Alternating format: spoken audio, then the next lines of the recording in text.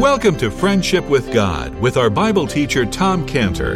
Today's message and previous messages can be listened to or downloaded for free at friendshipwithgod.org. friendshipwithgod.org. You can also obtain free resources from Tom Cantor and view our online bookstore at friendshipwithgod.org or call us at 800-247-3051. 800-247-3051. Tom Cantor also has a daily devotional verse that comes out each day by email and on Facebook. To receive this small daily devotional verse that Tom Cantor puts out, you can sign up at friendshipwithgod.org, friendshipwithgod.org, or find Tom Cantor on Facebook by searching for Tom Cantor and Friendship with God. Now, here is our Bible teacher, Tom Cantor. Father, we do pray that you would now, Lord, speak to our hearts through your word. We pray in Jesus' name. Amen. If you turn in your Bibles to Exodus chapter 23, verse 14, we're going to consider the fact that God called for Israel to have 3 meetings per year. That's the title of the message, 3 meetings per year. And this is the time here, this passage here is describing those 3 times when God called Israel, all of Israel, the males of Israel, to come together in one place. Let's read Exodus 23, verse 14. Exodus 23, 14. 3 times thou shalt keep a feast unto me in the year. Thou shalt keep the feast of unleavened bread. Thou shalt eat unleavened bread 7 days, as I commanded thee, in the time appointed in the month Abib. For in it thou camest out from Egypt, and none shall appear before me empty. And the feast of harvest, the first fruits of thy labors, which thou hast sown in thy field, and the feast of ingathering, which is the end of the year, when thou hast gathered in thy labors out of the field. 3 times in the year all thy males shall appear before the Lord God. That's what we're going to consider now, these 3 times. I mean, just imagine the setting here when this was actually given. The book of Exodus, as you know, is really a history of the time when Israel is in the desert. They've started out here at this time when this is being spoken on what they didn't know was going to be a 40-year wandering in the desert. So here at the outset, God is giving to Israel this command. And really, this is a time when they've come out of Egypt and God and Israel are getting to know each other. I mean, God has miraculously delivered Israel from Egypt. Israel, you can imagine, they're eager to hear from God. And because, I mean, after all, God has just absolutely annihilated the most powerful nation on earth, Egypt, in order to free Israel, this small people. And Israel has saw what God told Moses to say to Pharaoh way back in Exodus 4:22, when God told Moses, thou shalt say unto Pharaoh, thus saith the Lord, Israel is my son, even my firstborn. And I say unto thee, let my son go, that he may serve me. And if thou refuse to let him go, behold, I will slay thy son, even thy firstborn. So Israel heard that God had called them, Israel, God's son and God's firstborn son. So from the very start, before God had brought any of the 10 plagues on Egypt, God laid it out very clear for Pharaoh that Pharaoh was imprisoning God's son, God's firstborn son, Israel. Before the first of the 10 plagues ever came, God told Pharaoh that if he refused to let Israel go, that God would kill Pharaoh's son, even Pharaoh's firstborn son. So this was really God's warning to Pharaoh. That was actually the last of the 10 plagues. So that God brought to Pharaoh there when he killed Pharaoh's firstborn son. And this all came about, all of these plagues came about because Pharaoh refused to let Israel go. So all those 9 plagues before the 10th plague, they were warnings to Pharaoh that God meant what he said, that God was meaning business here, and he was going to kill Pharaoh's firstborn. So with each plague, Pharaoh hardens his heart. And every time he hardens his heart, Pharaoh is saying to God, I'm calling your bluff. All through those 9 plagues, till finally God kills Pharaoh's firstborn. That's a picture of many people today, that they call God's bluff, because God has promised that all will be cast into hell who die in their sins without believing into the Lord Jesus Christ. God has promised, he's gone on record as saying that there is no second chance. There is no purgatory. It is appointed unto men once to die, and after that, the judgment. And the judgment is going to go one of two ways. Either a person is going to stand there on his own record and point to his own record and say, I'm not as bad as some of the other people. I never committed adultery. I never murdered and so forth. And actually, I've done some pretty good things. I helped a lot of old ladies across the street. They're going to stand on his own record that way, in which case the tragedy and the catastrophe and the unnecessary event will be that God will say, depart from me. I never knew you, and be cast into hell. Or a person is going to stand there and say, I am a dirty, rotten sinner. I came to you as a dirty, rotten sinner. I confessed to you that I was a dirty, rotten sinner. I pleaded for you to save me. You saved me. And now I'm pointing to the blood of the Lord Jesus Christ as my only defense for my sins. And so it's going to go one of these two ways.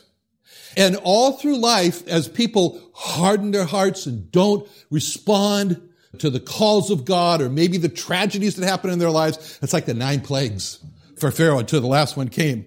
And just imagine how Israel felt when they heard Moses say that God was calling Israel his firstborn son, his son. I mean, you can imagine they're saying, really? God calls us his son?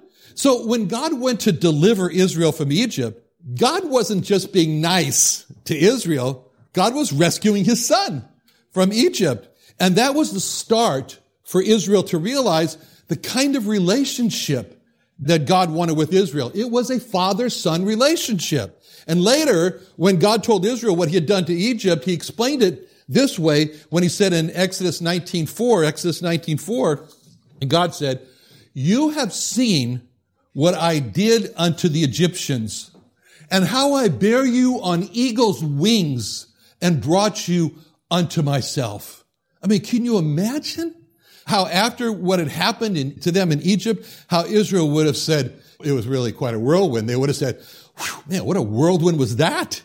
You know, there we were on the brink of extermination in Egypt, and all of a sudden comes these 9 plagues that completely destroy the country. And then came the 10th plague that killed Pharaoh's son when we were chasing the edge of the sea, and we thought, this edge of the sea is going to be our cemetery. And the Red Sea opens up for us. We go across. God takes the chariot wheels off of Pharaoh and the Egyptians. Then the Red Sea crashes down on them, and they're drowned. And what happens next? We're standing in amazement on the other side, on the shore, and we're watching dead bodies of the people who were going to kill us wash up on the shore. And so you can imagine that Israel's saying to themselves, oh, wait a minute, I got to think about this a little bit. Kind of a lot to process. What was all that? And that's exactly the question that God answers when he said in Exodus 19:4, you saw what I did to the Egyptians? I bore you on eagle's wings and brought you unto myself. So God caused all the destruction of Egypt, the killing of Pharaoh and his army. He said, that's what I did unto the Egyptians. And all those plagues that never affected Israel, and the Red Sea that opened up for them but crashed on the Egyptians, God called that, I bear you on eagle's wings. And then Israel says, why? Why did God do that? Why did God do that? Why did God destroy Egypt and Pharaoh and the Egyptian army for me? And then he answers it in the next part of Exodus 19:4. He says, to bring you unto myself. So you can imagine, he was like, really? That's why God did all that for me, to bring me to God? And so then he went on in Exodus 19:5, and said, if you'll obey my voice and you'll keep my covenant, you'll be a peculiar treasure unto me above all the people of the earth. A peculiar treasure unto me. That's what God wanted for Israel. Through obedience, that they would be a peculiar treasure for himself. So now that God has established how he sees Israel as his son, as his firstborn son, and he's delivered them to bring them unto himself, he proceeds to tell Israel what he wanted them to obey. And that brings us now to Exodus 23, where God tells Israel that I want all of your males to appear before me 3 times in the year. Just imagine. All the males, young men, old men, men who lived close to the gathering place, men who lived far from them, all the males. God calls all the males to come 3 times a year. And so the first question is, these 3 times had to be important times for God to call us to stop everything and to come. And so what were those times? The first time was called the time of Passover. It's also called the Feast of Unleavened Bread. The Feast of Unleavened Bread. Actually, it's the first day of the Feast of Unleavened Bread. That is Passover. We can see that in the New Testament from Mark 4:12, and the first day of unleavened bread when they killed the Passover.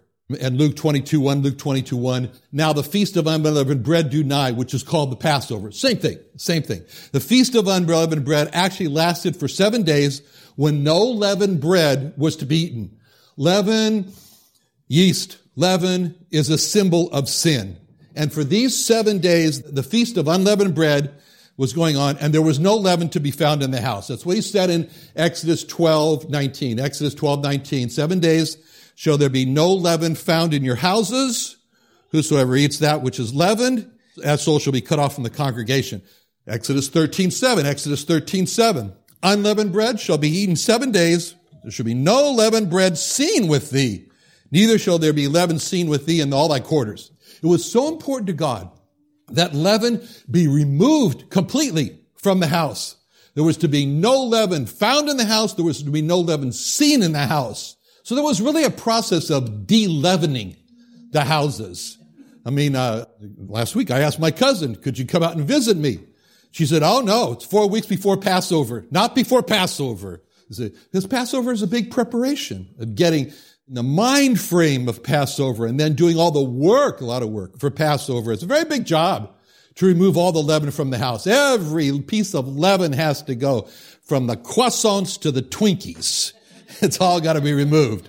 In observant homes, it's a big job. The mother just puts the house through a total, complete, deep spring cleaning where everything has to be removed. It's a big process to leaven the house. Leaven in Hebrew is chametz. And so it was very important.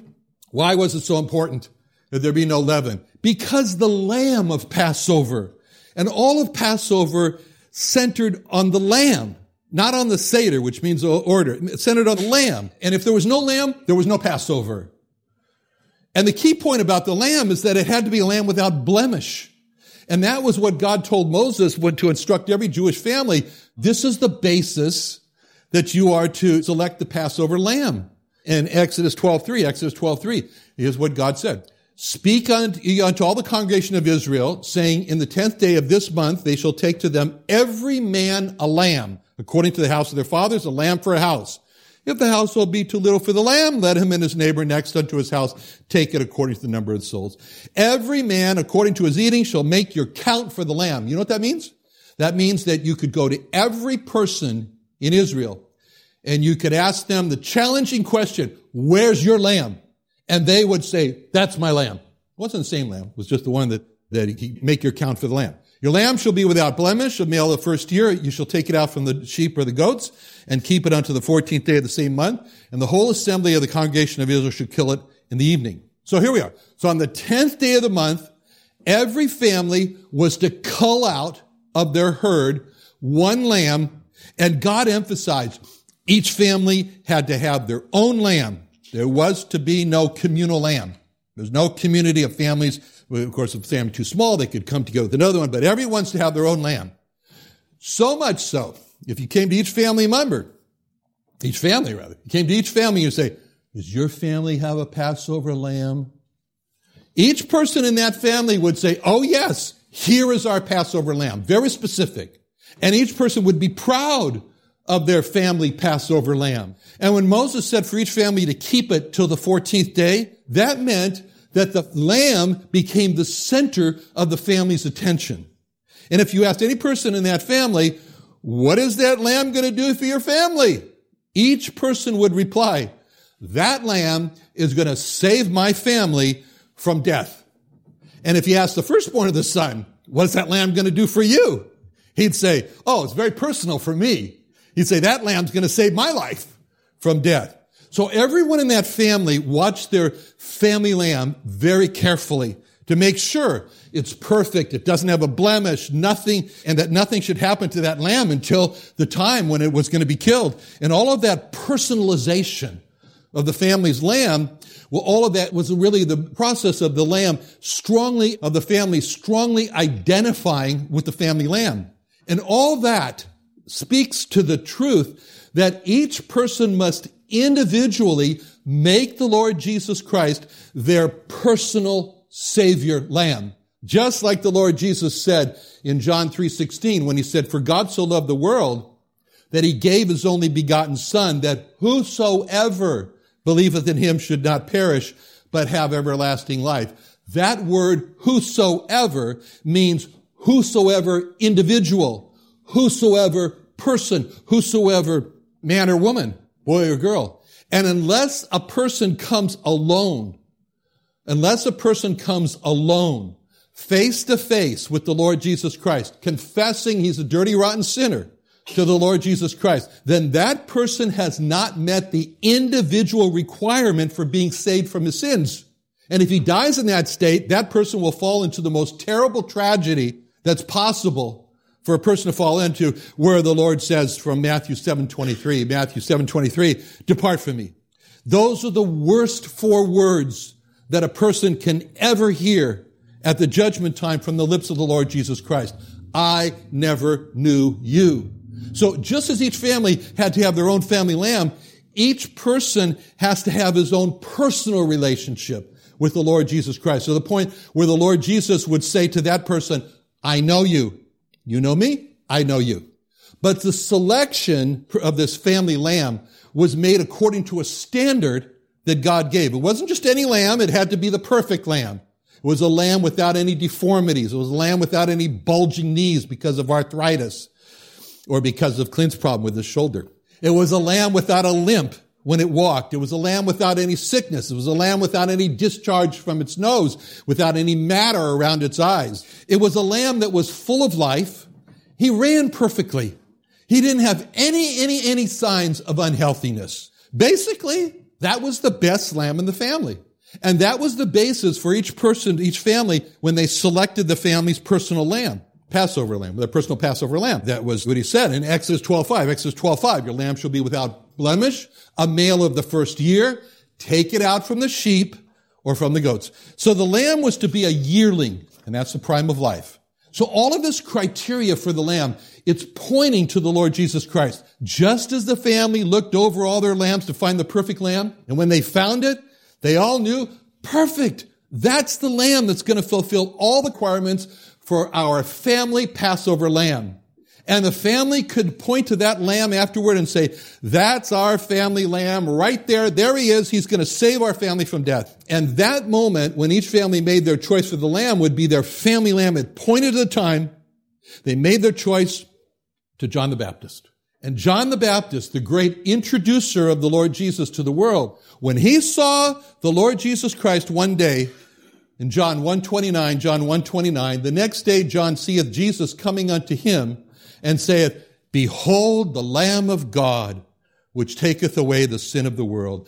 Just as the Father made the selection of the family Passover lamb, and then presented the family lamb to the house with, "Behold our family Passover lamb, which will take away the curse of death from our home," just as the family made that proclamation to his family about finding the family Passover lamb, John the Baptist, taking the role as the Father did, made the proclamation for the family of mankind about finding the family of man's Passover lamb when he said, "Behold the Lamb of God, which takes away the sin of the world."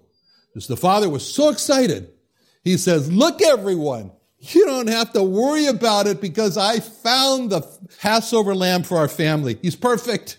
And John the Baptist is saying, in essence, in John 1:29, "Look, everyone, you don't have to worry about whether there's a person who's going to take away your sin. I found him, and here he is. He's Jesus. He's the Passover lamb for everyone. He's perfect. He's going to take away the sin of the world." So this is what the characteristic was of being unblemished. It spoke to the perfection of the Lord Jesus Christ, his complete sinlessness. He's described like no other person is described in Isaiah in the Old Testament. Isaiah 53:9 describes him. It says, he did no violence, neither was any deceit in his mouth. Right away, that disqualifies everyone in this room.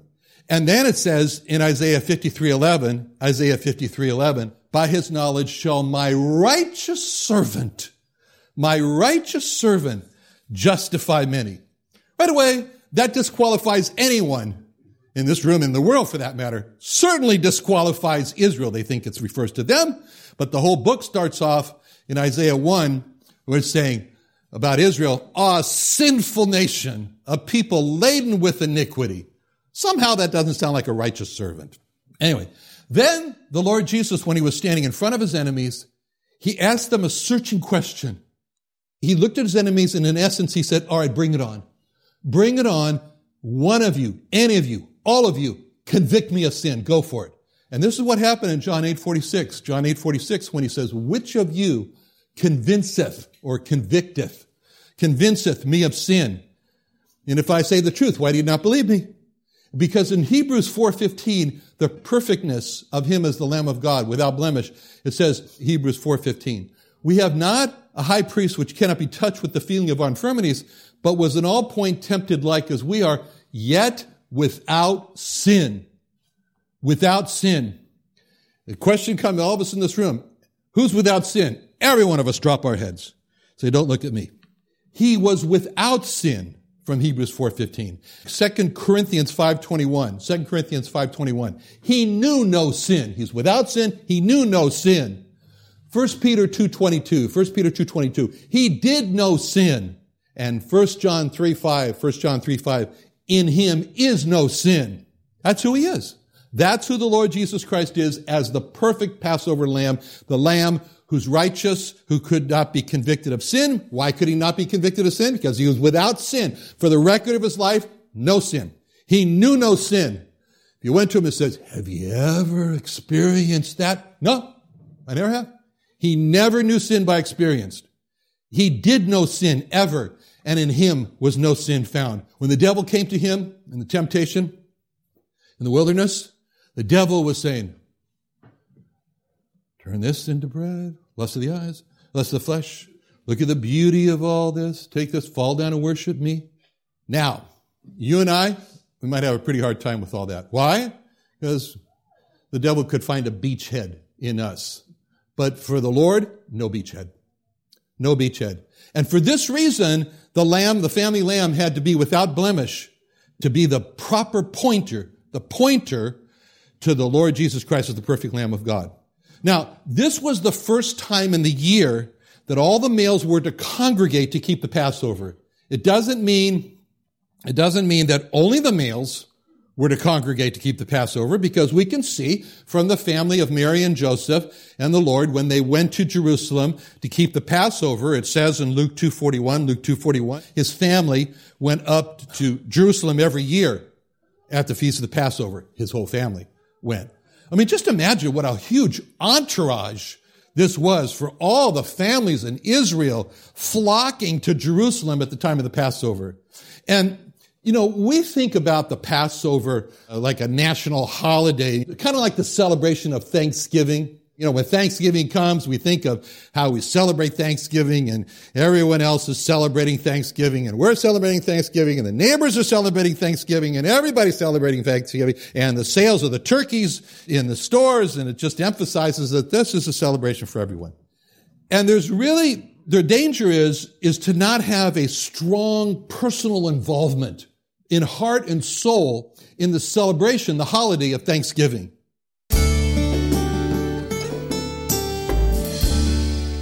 Another wonderful day studying the Bible with our Bible teacher Tom Cantor here on Friendship with God. Don't forget that today's message and previous messages can be listened to and downloaded for free at friendshipwithgod.org. friendshipwithgod.org. You can also go online to find free resources from Tom Cantor and our online bookstore at friendshipwithgod.org. You can also find Tom Cantor on Facebook, and you can also go to friendshipwithgod.org and sign up for his daily devotional. Tom Cantor is also the founder of Israel Restoration Ministries. You can visit that website at israelrestorationministries.org. You can write to Tom Cantor at P.O. Box 711330, P.O. Box 711330, Santee, California. Santee, California 92071. Or email Tom Cantor at tomcantor@friendshipwithgod.org. Tom Cantor at friendshipwithgod.org. Or for more information about Tom Cantor and Friendship with God and Israel Restoration Ministries, call us at 800-247-3051. What are you doing Sunday nights? Join Friendship with God radio Bible teacher Tom Cantor of the Friendship with God Fellowship Church every Sunday night at 5:30 p.m. at the Creation and Earth History Museum in Santee, California. Watch and listen live around the world to Tom Cantor Sunday evening on YouTube.com by searching for the Friendship with God Fellowship or by going to our homepage at friendshipwithgod.org.